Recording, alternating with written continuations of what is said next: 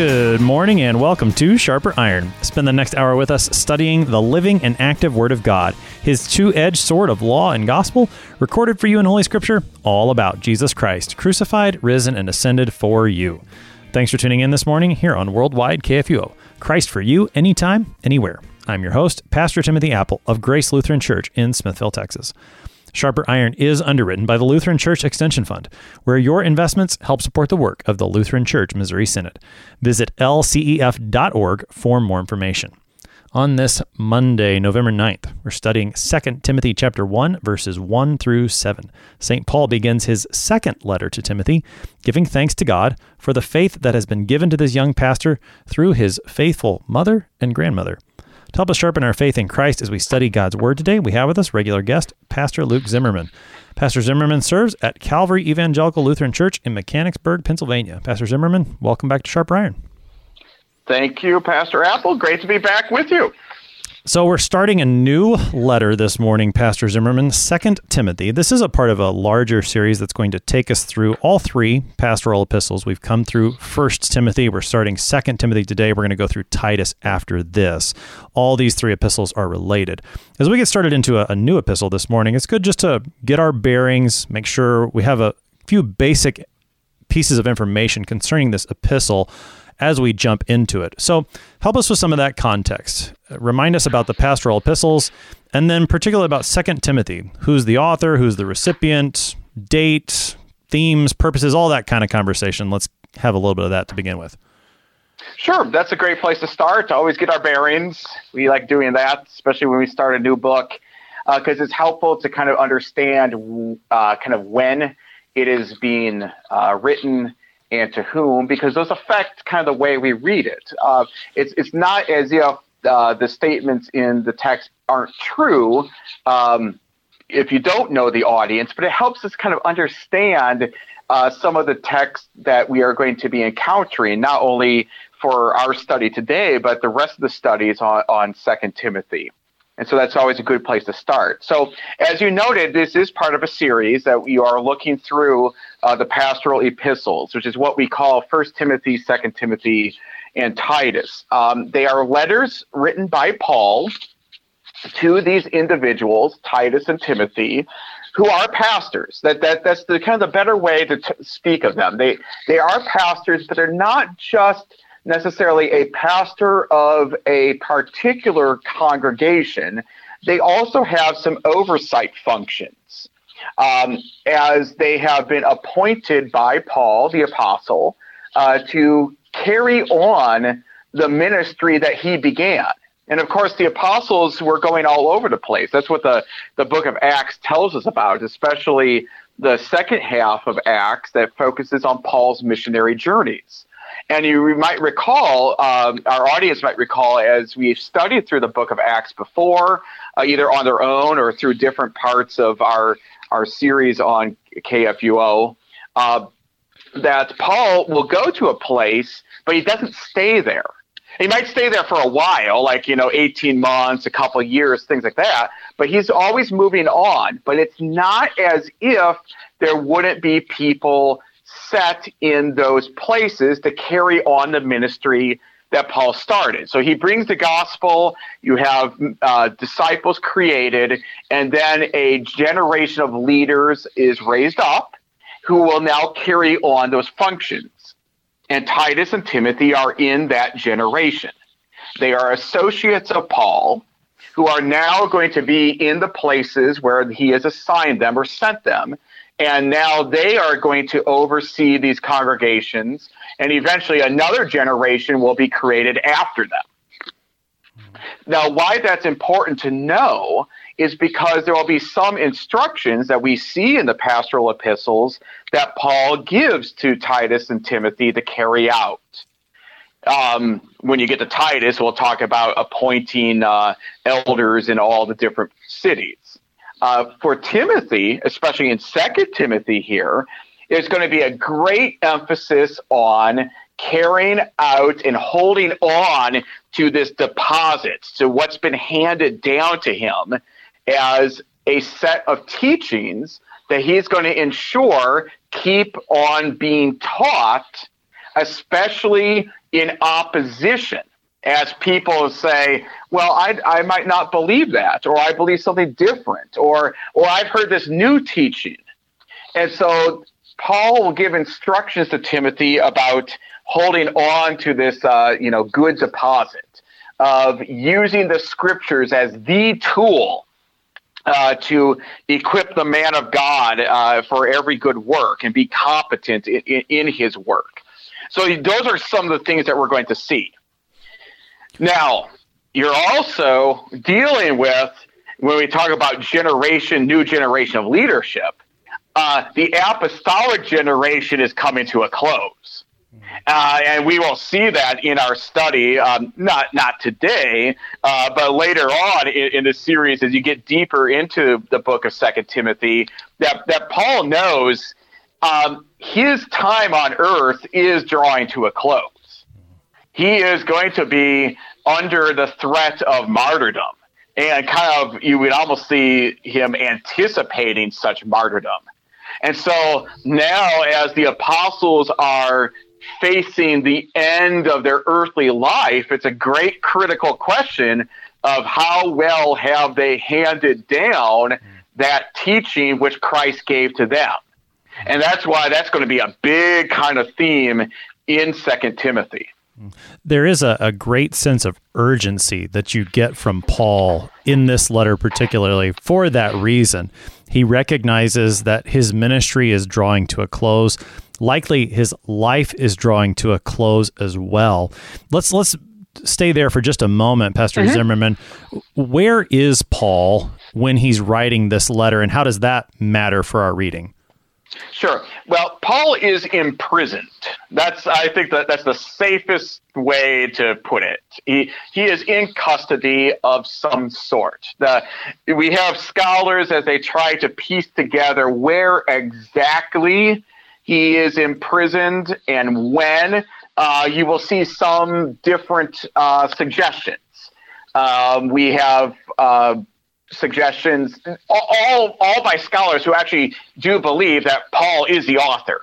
Unfortunately, we do know that there are scholars of the text who suggest, that Paul didn't write 2 Timothy or Titus or 1 Timothy for that matter. And we are definitely not pursuing that path. But there are people who say, yeah, Paul definitely wrote this, but we're not quite sure when. We're not quite sure where. And so you have a couple suggestions. One, that perhaps he's writing it when he's imprisoned in Caesarea, which is, we have that kind of statement in the book of Acts of Paul being imprisoned there, or suggesting that Paul wrote it while imprisoned in Rome. And there's different arguments of why these scholars try to piece it either here or there. And that would affect the date of the writing, because if it's written in Caesarea, then it has to be around the year 60. If it's written in Rome, it's probably somewhere closer to like 66, maybe 68. And so there is a little bit of disagreement there. Unfortunately, we don't have a date stamp, and that's what makes it difficult. I mean, we have our emails all have those time and date stamps. Unfortunately, for 2 Timothy, we don't have one of those. There's no postmark from whatever post office Paul sent this letter from. But regardless of that, and as you said, those disagreements are among scholars who agree that Paul did write this letter. It's a matter of, and this goes beyond the scope of our study today, but it is a matter of lining up Paul's epistles with the book of Acts, and whether or not some of his epistles come after what's recorded for us in the book of Acts. And again, that goes beyond the scope of our reading today. And there are a number of faithful ways to consider those questions. And it's not that they're unimportant, but for our purposes, what we want to keep in mind is that Paul is in prison here. Where exactly, we're not sure, but he is in prison.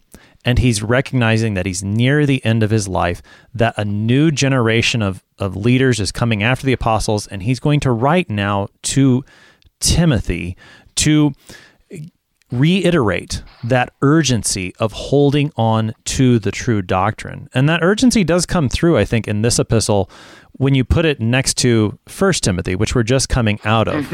In 1 Timothy, there are, I wouldn't call them trivial matters, but they're more day-to-day matters of congregational living that get addressed. For example, the very last couple of chapters that talk about the enrollment of widows and the way that Timothy is to treat different groups within the congregations and encouraging the older men and the older women and so forth.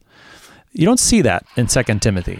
In 2 Timothy, Paul really has this laser focus of holding on to the true doctrine, the deposit that Timothy's been given, holding on to the scriptures as the God-breathed word that gives faith, that equips the man of God. That really is the focus here in this second epistle that Paul writes to young Timothy.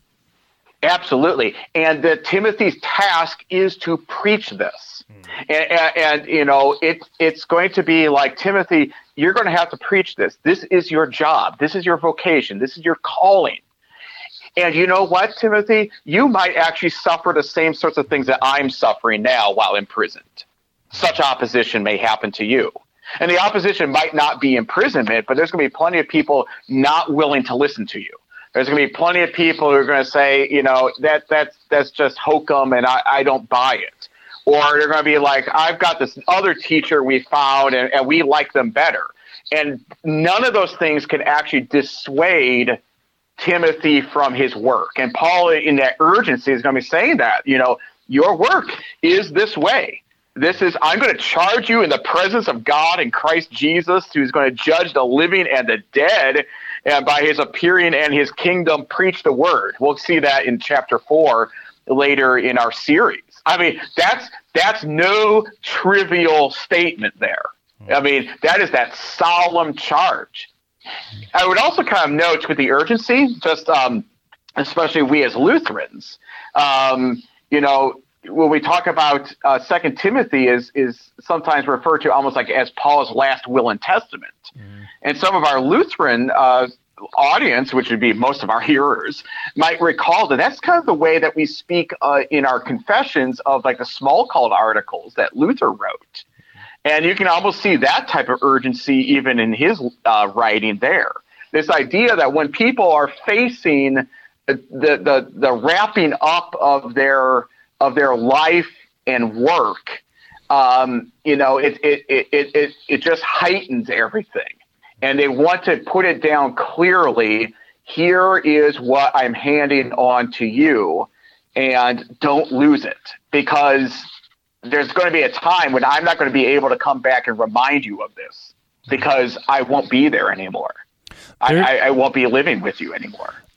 We're here at the end of the church year, getting close to the end of the church year, and the readings that are appointed for this time of the church year have that same tenor to them, that urgency before Christ's second coming, that we would hold on to what is true. I mean, and your comparison to the Smalcald articles, I think, is a helpful one.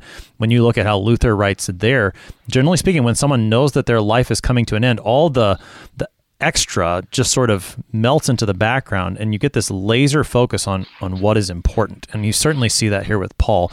Now, one more thing of introductory matters, I think one more thing. You mentioned false teaching, and that was clearly a theme in 1 Timothy as well. There was false teaching going on in Ephesus, and Paul's warning Timothy, watch out for it. Don't let it gain a foothold. Have nothing to do with these myths, these genealogies. Old wives' tales is one of the terms he uses in that epistle. Now, whether or not Timothy is still in Ephesus, maybe he's in a more general Asia Minor in this particular epistle, there's not a particular mention of Ephesus in this letter, but he's maybe in the same region. What sorts of false teaching are going on? Is it the same stuff that he's dealing with in the first epistle? Is there new things going on? What's the false teaching in view here? It's some of the same, quite honestly. But there's a few new things too. So in chapter 2, we see some references to some of that. If you take a look, he talks about foolish, ignorant controversies that breed quarrels.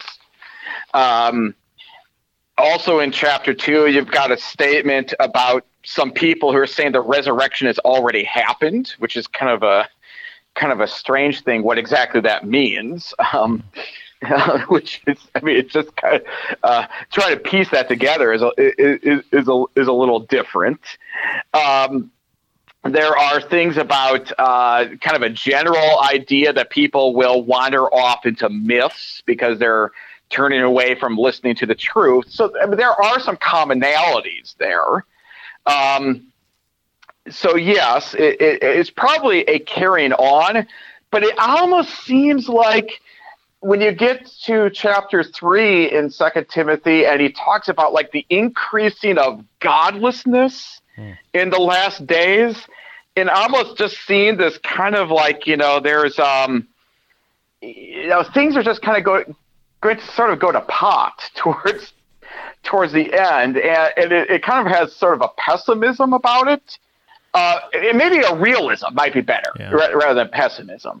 And there's going to be people who, accumulate to themselves, people who are going to hear and cling to these things. They're going to be led away by various passions, as he says. They're always going to be trying to be learning, but they never actually get to a knowledge of the truth, which is almost like seeking like, well, I know what the apostles taught us, but there's got to be something more. So it's all there, and it's like saying that it's almost like the competition might even increase as the things go on, and really that's kind of the way the church history has played out, right? There's always a new competitor that Christ Church faces, and it shifts from place to place, region to region, time to time. But there are some things which we can see as maybe kind of like a little bit of addition to something new. That's dangerous, and will pull people away from what is going to be the saving truth about Christ and his work. And that's the key thing. It pulls it away from Christ and his work. Right. That's the problem with false doctrine, is that it pulls people away from Christ and his work. And that's why sound doctrine is so important, is because it draws people to Christ and his work. It gives people Christ and his work. And that's what Paul wants Timothy to be engaged with there in Asia Minor, and instructing others to do the same. And as you pointed out, that's something that the church in every age needs to be engaged in. Paul does bring up the latter days, these last times there in chapter 3, even as he recognizes that his own life is coming to an end. That doesn't mean that this stuff is only for him, the one who's about to die. This matters for everyone because Christ's return is imminent.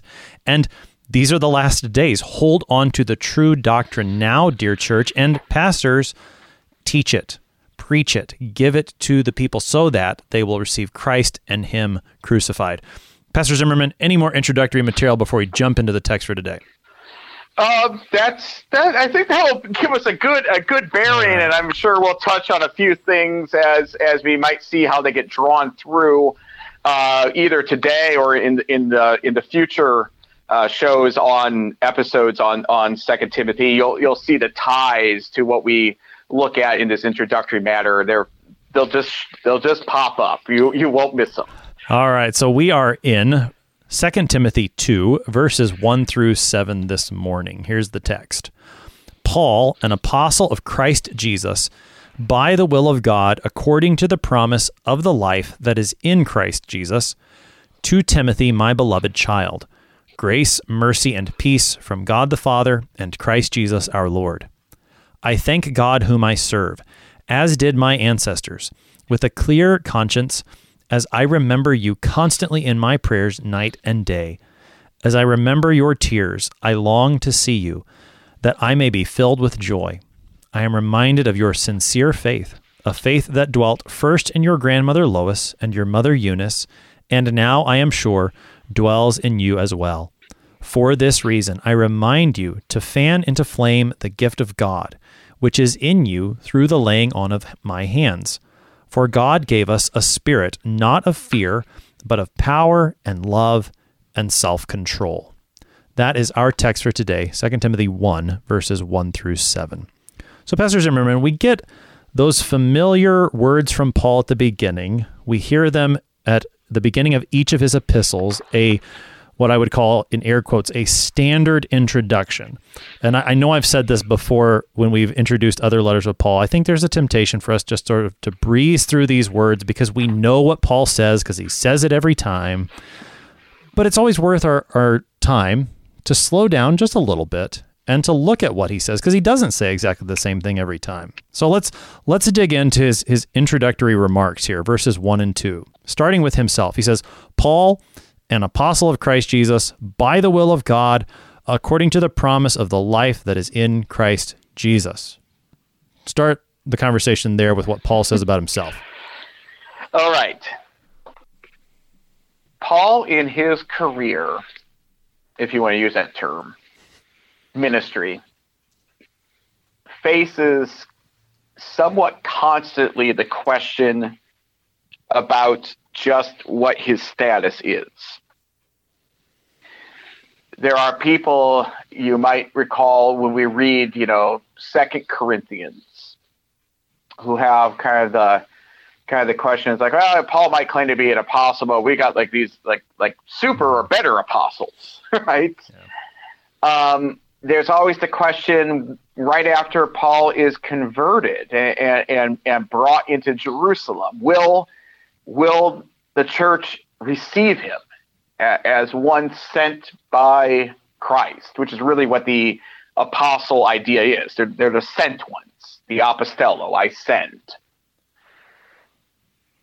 And it's critical to understanding that if Paul is an apostle, that what he is bringing is not his teaching. And there's an emphasis in 1 Corinthians. There's a lot of that emphasis about, I'm delivering to you what I received, right? Okay, I'm not inventing something. I'm not creating something, and this is a brilliant teaching, and it's gonna make me famous or something like that. But I have a task to deliver a message which Christ himself gave and assigned me this task to give to you. And so when Paul speaks of himself as an apostle, that's what he's always hearkening back to. And he's an apostle not of, not sent by, maybe the church of Antioch, even though they did send him. That's where he jumped off from. Not sent by any ordinary man, but an apostle of the Messiah, Jesus, the Christ Jesus. The one who is the fulfillment of all those promises made to Abraham, Isaac, and Jacob. The one who fulfills all those prophetic statements. And it is by God's will that this task came to me.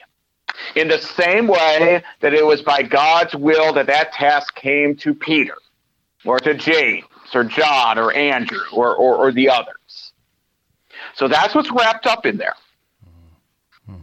Now, what's going to happen is people are going to be like, no. I mean, he's not, and that's why we're opposing him. And he can kind of already start slamming the door on the opponents that way.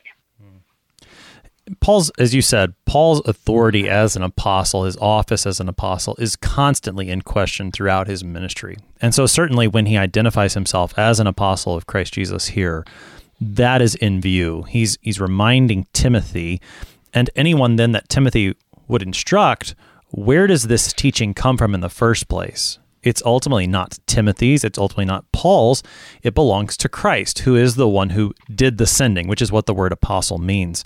You mentioned the word, the will of God here, and again, this, I don't, as I was reflecting on this prior to our program today, in 1 Timothy, Paul identifies himself as an apostle according to the command of God, which I don't suppose there's a ton of difference there, but I just, thinking through the situation in which Paul finds himself, he's in prison for the sake of the gospel because he's an apostle. That's why he's in prison. That's why he's suffering.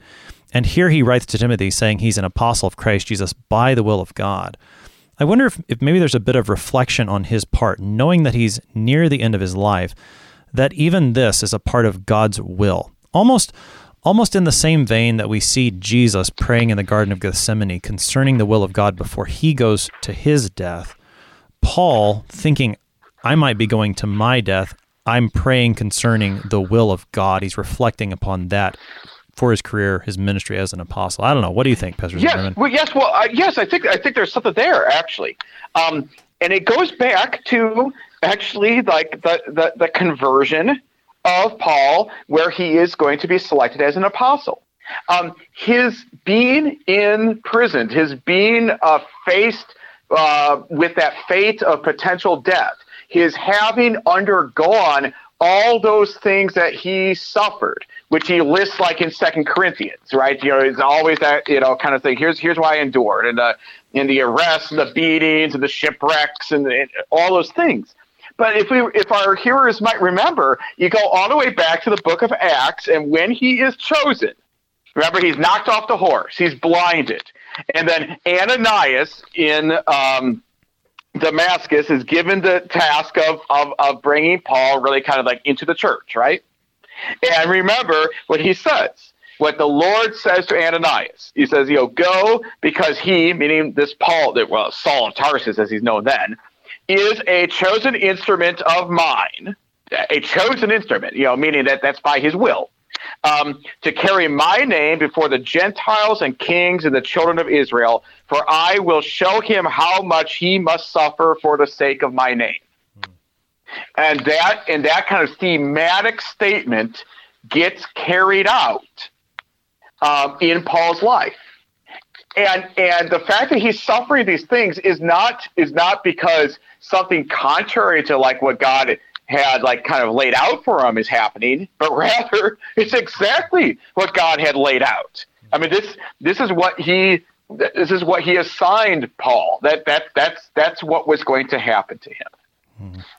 So the will of God for Paul includes suffering, but that's not all it includes. We're going to pick up more of Paul's introduction here in 2 Timothy on the other side of the break. You're listening to Sharper Iron on KFUO. We'll be right back. Please stick around.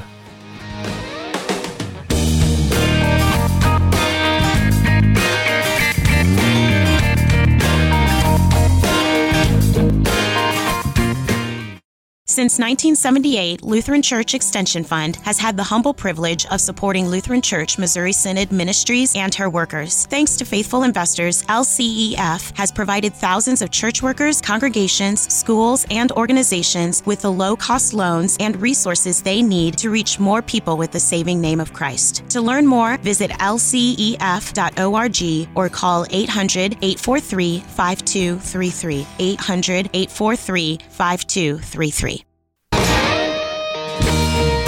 Welcome back to Sharper Iron. It is Monday, November 9th. We're studying 2 Timothy chapter 1, verses 1 through 7. We've got Pastor Luke Zimmerman with us. He serves at Calvary Evangelical Lutheran Church in Mechanicsburg, Pennsylvania. Pastor Zimmerman, prior to the break, we were talking about the will of God by which Paul is an apostle of Christ Jesus, which certainly includes the suffering that he is undergoing at the moment, being in prison for the sake of the gospel. But that will of God is not only Paul's suffering, but it also includes, as Paul says in the rest of verse 1, it includes the promise of the life that is in Christ Jesus. Why is that such a significant phrase? Because it's really the heart of the Christian faith, and it's really the heart of Paul's preaching.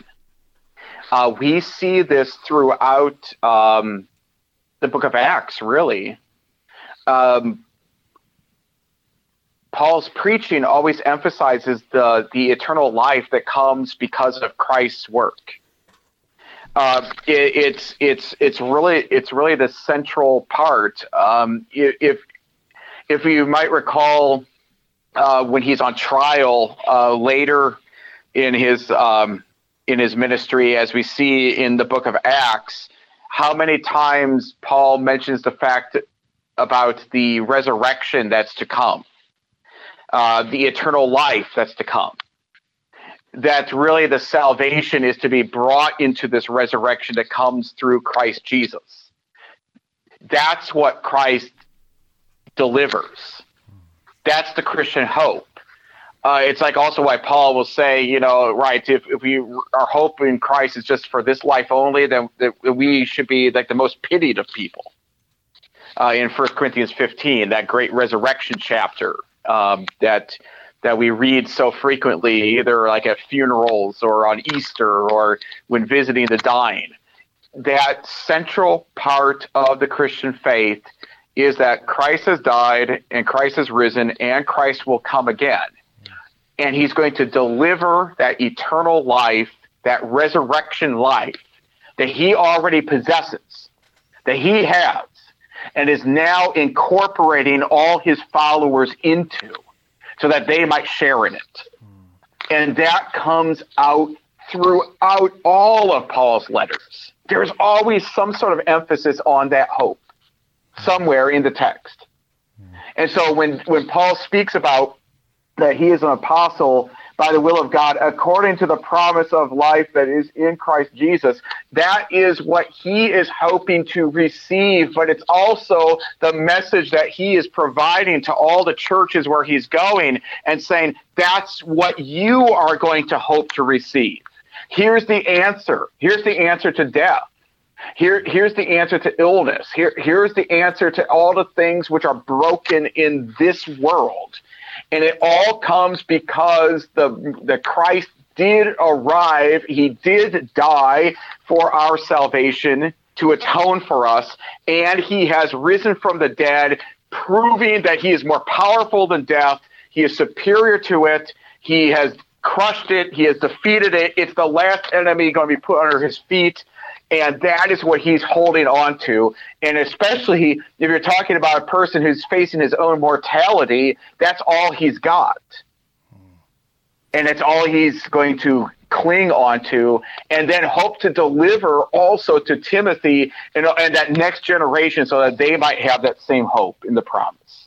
Right. It's got that very personal application for Paul at this moment, that this is the hope that he has while he is suffering in prison, realizing that his death is likely near, that this promise of life that is in Christ Jesus belongs to him. That's ultimately his hope. And as he writes then to Timothy, that is the hope for Timothy. That is the hope for the pastors Timothy will train. That is the hope for all the Christians to whom these pastors will preach. It is the resurrection of the dead that is ours in Christ Jesus, who has been raised. As you said, Paul is constantly preaching that in the book of Acts. It's all over the place in his epistles. It's really all over the place in the scriptures. The hope of the resurrection of the dead that is ours in Christ. And Paul leads with it right here. It's important for him at the moment, and it's certainly important for Timothy and those whom he will teach. So Paul then identifies, after he's introduced himself in this manner, he identifies again Timothy, my beloved child, grace, mercy, and peace from God the Father and Christ Jesus our Lord. As Paul identifies Timothy, Pastor Zimmerman, remind us, who is this Timothy? Why does Paul call him his beloved child? And then a brief time on the significance of words like grace, mercy, and peace. Okay, so Timothy is one of the assistants that Paul has. He's a person that he actually picks up in Asia Minor, in Lystra, if I remember right. Yep, Lystra, Acts 16. He's a son of a Jewish woman who's a believer, but his father is a Greek, and not said if he's a believer or not. Kind of the impression is that he's not.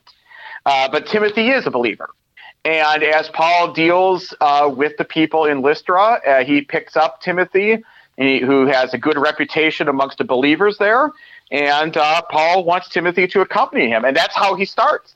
He's like an apprentice, but in many ways, Paul is like his father figure. I mean, in the sense, in the faith, and he has this kind of mentor-protege relationship with Timothy, and he's a good son, might be a way of putting it, like an obedient one who serves as a son would serve a father in a good way, and so that's what he has. You'll see that statement about Timothy as a child in also 1 Corinthians and Philippians, actually in 1 Timothy too. So it's a common way of speaking about him. And in terms of the grace, mercy, and peace, that's these statements of various gifts which are conveyed from God the Father through Christ. Grace is exhibited by the Father to us as he does not treat us as we deserve. Mercy has been exhibited from the Father through his Son, Christ, as he actually has compassion on us, right? Looks at us in our miserable state, right? And as we say, we're poor, miserable sinners, right?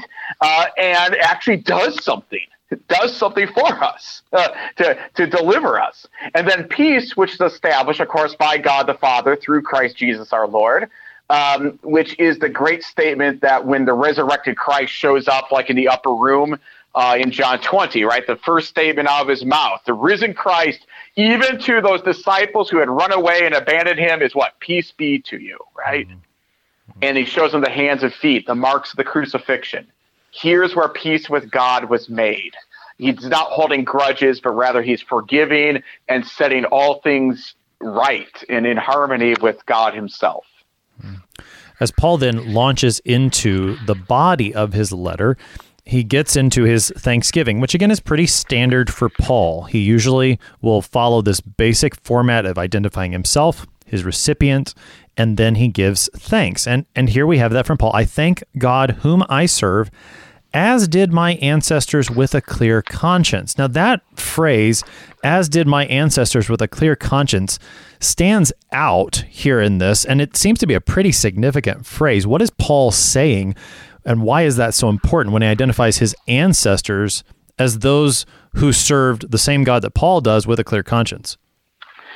So this is kind of an interesting thing. Remember in Paul, he will say in other places where he kind of talks about his, his origin, right? His familial background. That might be a better way of putting it, right? And he speaks of himself, right? I mean, the tribe of Benjamin, right? He was a person devoted to the law, right? A person who is a believer in the God of Abraham, Isaac, and Jacob, and that's true. Although he had to be kind of brought to the understanding of who that God of Abraham, Isaac, and Jacob is, that he is fulfilling the covenant that was made. So the people of old, the way he could speak about his Israelite background is they knew who Yahweh was, the Lord. They knew who the God of Abraham, Isaac, and Jacob was, and they did serve him. They were faithful. They were believers in the covenant promises that the Lord had made. And now, as Paul serves as an apostle of the risen Christ, he is serving that same God with a clear conscience. He is serving that same God in a way that same God had ordained and instituted. Now, the big thing was, in Paul's life, initially, when he would encounter people who would believe that Jesus of Nazareth is the Messiah, what did Paul want to do? He wanted to round them up. He wanted to arrest them. He wanted to beat them. He is kind of approving when Stephen is stoned, right? He gets the certificate letters for the high priest to go round up those believers in the way up in Damascus. And there, he thought in his zealousness, he was actually serving the Lord. But in reality, he was not. He was actually opposed to him. But as he is converted, as he is brought to understand that this Jesus of Nazareth is where all the things prophesied in the law and the prophets came to its fulfillment. It is the continuation of that one true faith. Prophecies made, prophecies kept. Promises made, promises kept. Now, as he is devoted to this Jesus of Nazareth, who is the Messiah, and is carrying out the service and tasks that he's been assigned, as he is an apostle of Christ by the will of God, according to the promise of life that is in Christ Jesus, now he is serving that same God with a clear conscience.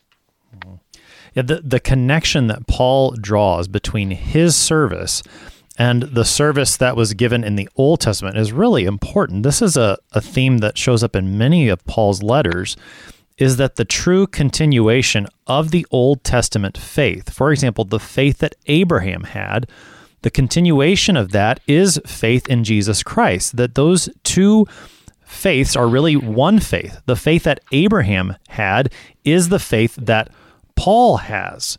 And the same is true for us as Christians today. We serve the same God as Abraham, Isaac, and Jacob did because we together trust in Jesus Christ. And that's where the clear conscience comes from.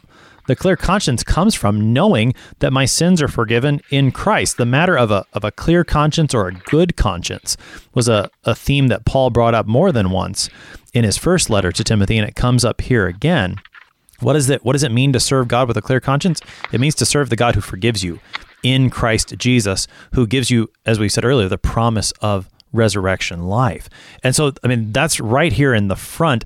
Seems like a pretty important thing for Paul to emphasize already when you're thinking about the false teaching that Timothy might be encountering or other pastors in the area might be encountering, to differentiate, which God are we serving? How are we serving him? We're serving him in Christ Jesus. And for those who would claim something different, think of, and whether or not Timothy himself would have been facing some of the Judaizing tendencies that were out there in the early church. I'm not sure about that. But this already seems like a pretty good weapon for Timothy to have in his arsenal as he fights against false teaching. Yeah, it is, especially as he imitates Paul, which is kind of the idea which is being set up here as a mentor and protege, right? As I am serving with a clear conscience, as you now continue in what I have deposited to you, right? Handed down to you, you will be able to serve that same God with a clear conscience.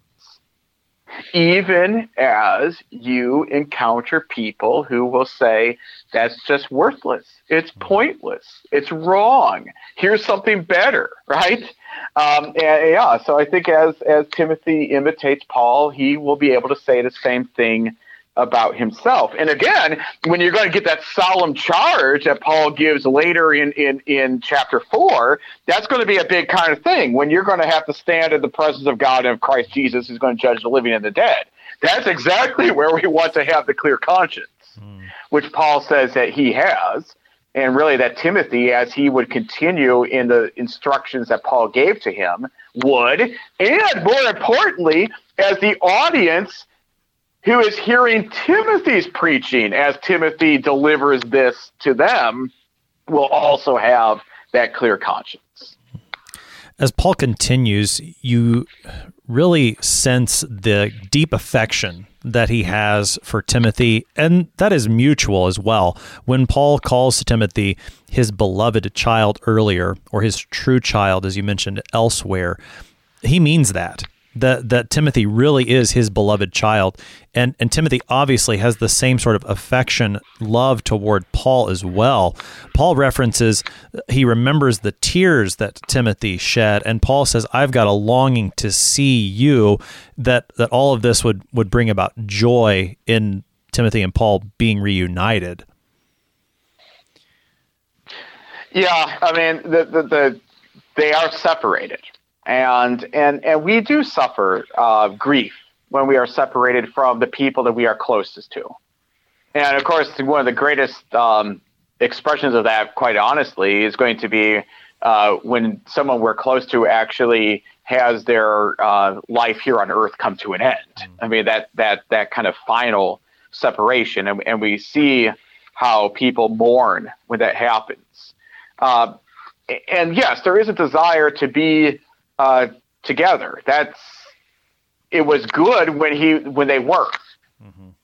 When Timothy was serving alongside Paul, and we don't know the last time they actually saw each other. That's one of the kind of the mysteries exactly of when you're dating this and trying to figure out it's just how long has it been since they had parted, and how long has it been since they had actually seen each other in person. And then in later, where you will have the instructions about, coming quickly, coming soon. when he gives the instructions late in chapter 4, that there's that kind of urgency of hopefully this will happen as well. Paul continues then, and he mentions how Timothy learned the faith in the first place. And he brings up Timothy's grandmother, Lois, and Timothy's mother, Eunice. So we get to learn their names, which is pretty wonderful. Tell us a little bit about Lois and Eunice. So what we understand about them, again, echoing what was told in Acts chapter 16, that's where you kind of have the narrative where Timothy is introduced, that his mother, who would be Eunice, listed here, the name, is a believer. Now, a believer is going to be the kind of thing is that she is a Jewish person, meaning she is a descendant of Abraham, Isaac, and Jacob. So of those tribes. Now, which one, we're not told there. But a physical descendant, and we would assume then, of course, that her grandmother Lois is as well. Kind of that's the way genealogy works, right? So they are people who are come through that line, and kind of the assumption based on the text of Acts is they are believers in what had been prophesied, but now they have come to know about this Jesus as the fulfillment of those prophetic statements of what we call the Old Testament, what we would just call the scriptures back then. And so they had raised Timothy in the faith, in this belief in the God of Abraham, Isaac, and Jacob, in the Lord. And now as they have been brought into under that full understanding of Jesus being the Messiah, they are also adherents to that faith, and that's what Timothy believed and is taught and holds on to. Which, I think that ties in nicely with what Paul has said about himself. He said, I thank God whom I serve, as did my ancestors. And he reminds Timothy, hey, your ancestors have as well. Now, I think Paul, when he's referring to ancestors, seems to be drawing farther back than his own. But here, Timothy's got those who came before him who shared the faith that he now has, and Paul ties those things nicely together. And then, go ahead. Sorry.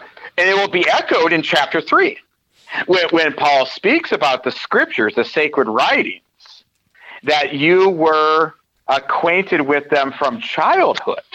That not only was it like, oh yeah, they were just like members of the synagogue or something like that, but no, they were actually active adherents, listeners to the word, listeners to what the Lord had said. And that's what makes them wise for salvation through faith in Christ Jesus. Because really Christ is the one that is the subject of all those, of the law and the prophets, really. As our section for today concludes, Paul, he's starting to wrap up his introductory matters, but he does start to now propel himself into the reason for his writing. And he says in verses 6 and 7, for this reason, I remind you to fan into flame the gift of God, which is in you through the laying on of my hands. For God gave us a spirit not of fear, but of power and love and self-control. There's plenty to talk about here, Pastor Zimmerman. We got about 6 minutes to look at these verses. What is Paul saying about the reason for his writing? What's this gift of God that Timothy needs to fan into flame? What is Paul saying here at the conclusion of our text for today? Okay, so we're going to be talking about here kind of a sort of a thematic verse, which will be carried out through the rest of the letter in many ways.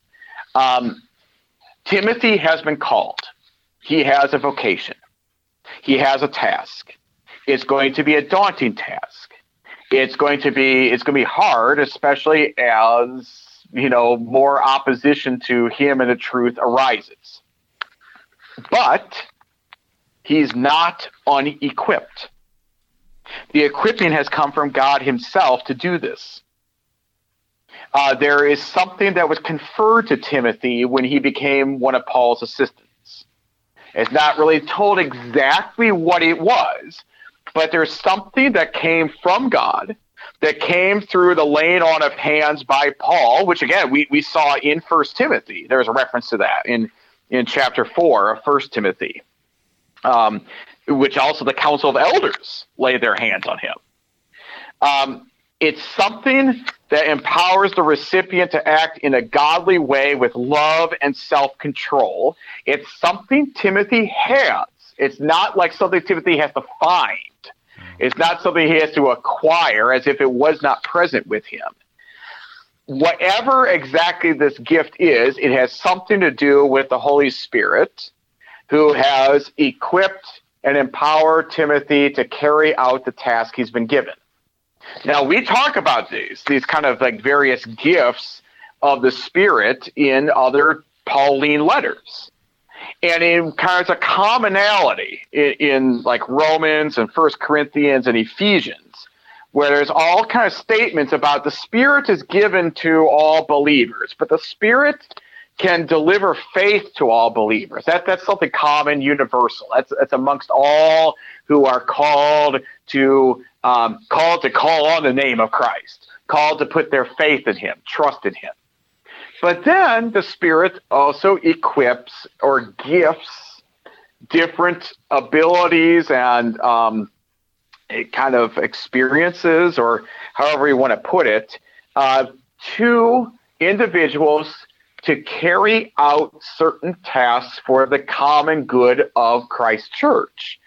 And some of that will include people who are called to be leaders and teachers in the church. And that God actually equips them and gifts them these things so that they might be able to carry out their task. It also shows that they are dependent on God. That it's not really their ingenuity or their aptitude or intelligence that actually makes them capable of doing this, but really it's a task that God makes them capable of doing. So the matter of fanning into flame this gift is not so much, hey, Timothy, train yourself or something like that, but rather, Timothy, remember what God has given you. The emphasis of these verses is on the fact that God has given to Timothy, and that gift is how Timothy will be able to fulfill his task faithfully. Not, as Paul says, is it in 2 Corinthians, that our sufficiency is not from ourselves, our sufficiency is from God, that we've got a similar idea here for Timothy, that it is the gift of God that will equip him to do the task that he's been given to do. We got about 2 minutes to wrap things up, Pastor Zimmerman. Yeah, very much so. And one of the things that's going to be important of that Spirit who's working in Timothy, as we're going to see in just the next section of chapter 1, is to have the good deposit entrusted to you be guarded by the Spirit who dwells in us, because that's where the sufficiency comes from. And that's the gospel that they're delivering, the good news, which the preacher himself is to believe, comes to them, and that's what they can dole out to their hearers. And as they are equipped by the Spirit to do so, they will save themselves and save their audience, their hearers and listeners. And you can't forget that the whole matter really has God as the driving subject, and he's using individuals, including leaders and teachers like Timothy, as his tools and instruments to bring the promised salvation and life to those who will hear what they preach. Pastor Luke Zimmerman is the pastor at Calvary Evangelical Lutheran Church in Mechanicsburg, Pennsylvania, helping us this morning with 2 Timothy chapter 1, verses 1 through 7. Pastor Zimmerman, thanks for being our guest today. You're very welcome. Glad to do it. God equipped St. Paul. He called St. Paul to be an apostle. He called Timothy to be a pastor, and he gave to Timothy the gifts needed, the scriptures, the word of God, by which Timothy is equipped, by which he preaches and holds to that sound doctrine that delivers Christ crucified and risen for sinners, for you and for me. I'm your host here on Sharper Iron, Pastor Timothy Apple of Grace Lutheran Church in Smithville, Texas. Thanks for spending the morning with us. Talk to you again tomorrow.